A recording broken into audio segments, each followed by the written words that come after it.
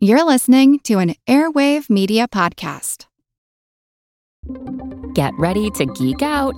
The Wired Science Podcast explores all the latest and greatest in science. Everything from strange diseases and biological breakthroughs to interesting tech and mysteries in outer space. Listen to Wired Science today wherever you get your podcasts. That's Wired Science wherever you get your podcasts. In many parts of the country, relations between local citizens and police are at an all-time low. An effort is underway to try and heal this rift.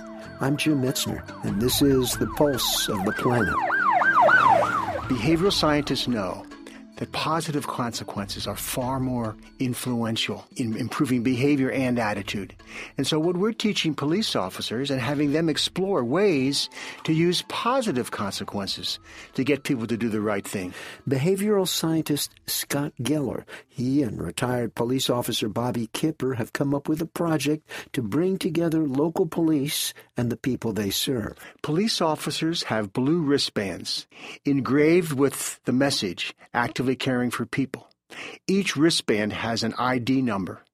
If they see a citizen doing something nice, helping somebody else, they take off the wristband and they give it to the citizens and they thank them and they say, I appreciate what you're doing. Join our movement. It's the Actively Caring for People movement. And it has a unique ID number. Go to the website and report this story. By the way, don't keep the wristband.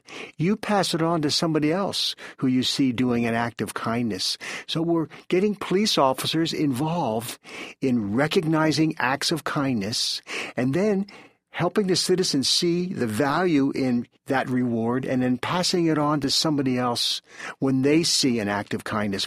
So far, 13 police departments have signed up for the project. Their website is AC4, that's the number 4, ppolicing.org. That's AC4ppolicing.org. Pulse of the Planet is made possible in part by Virginia Tech, inventing the future through a hands-on approach to education and research.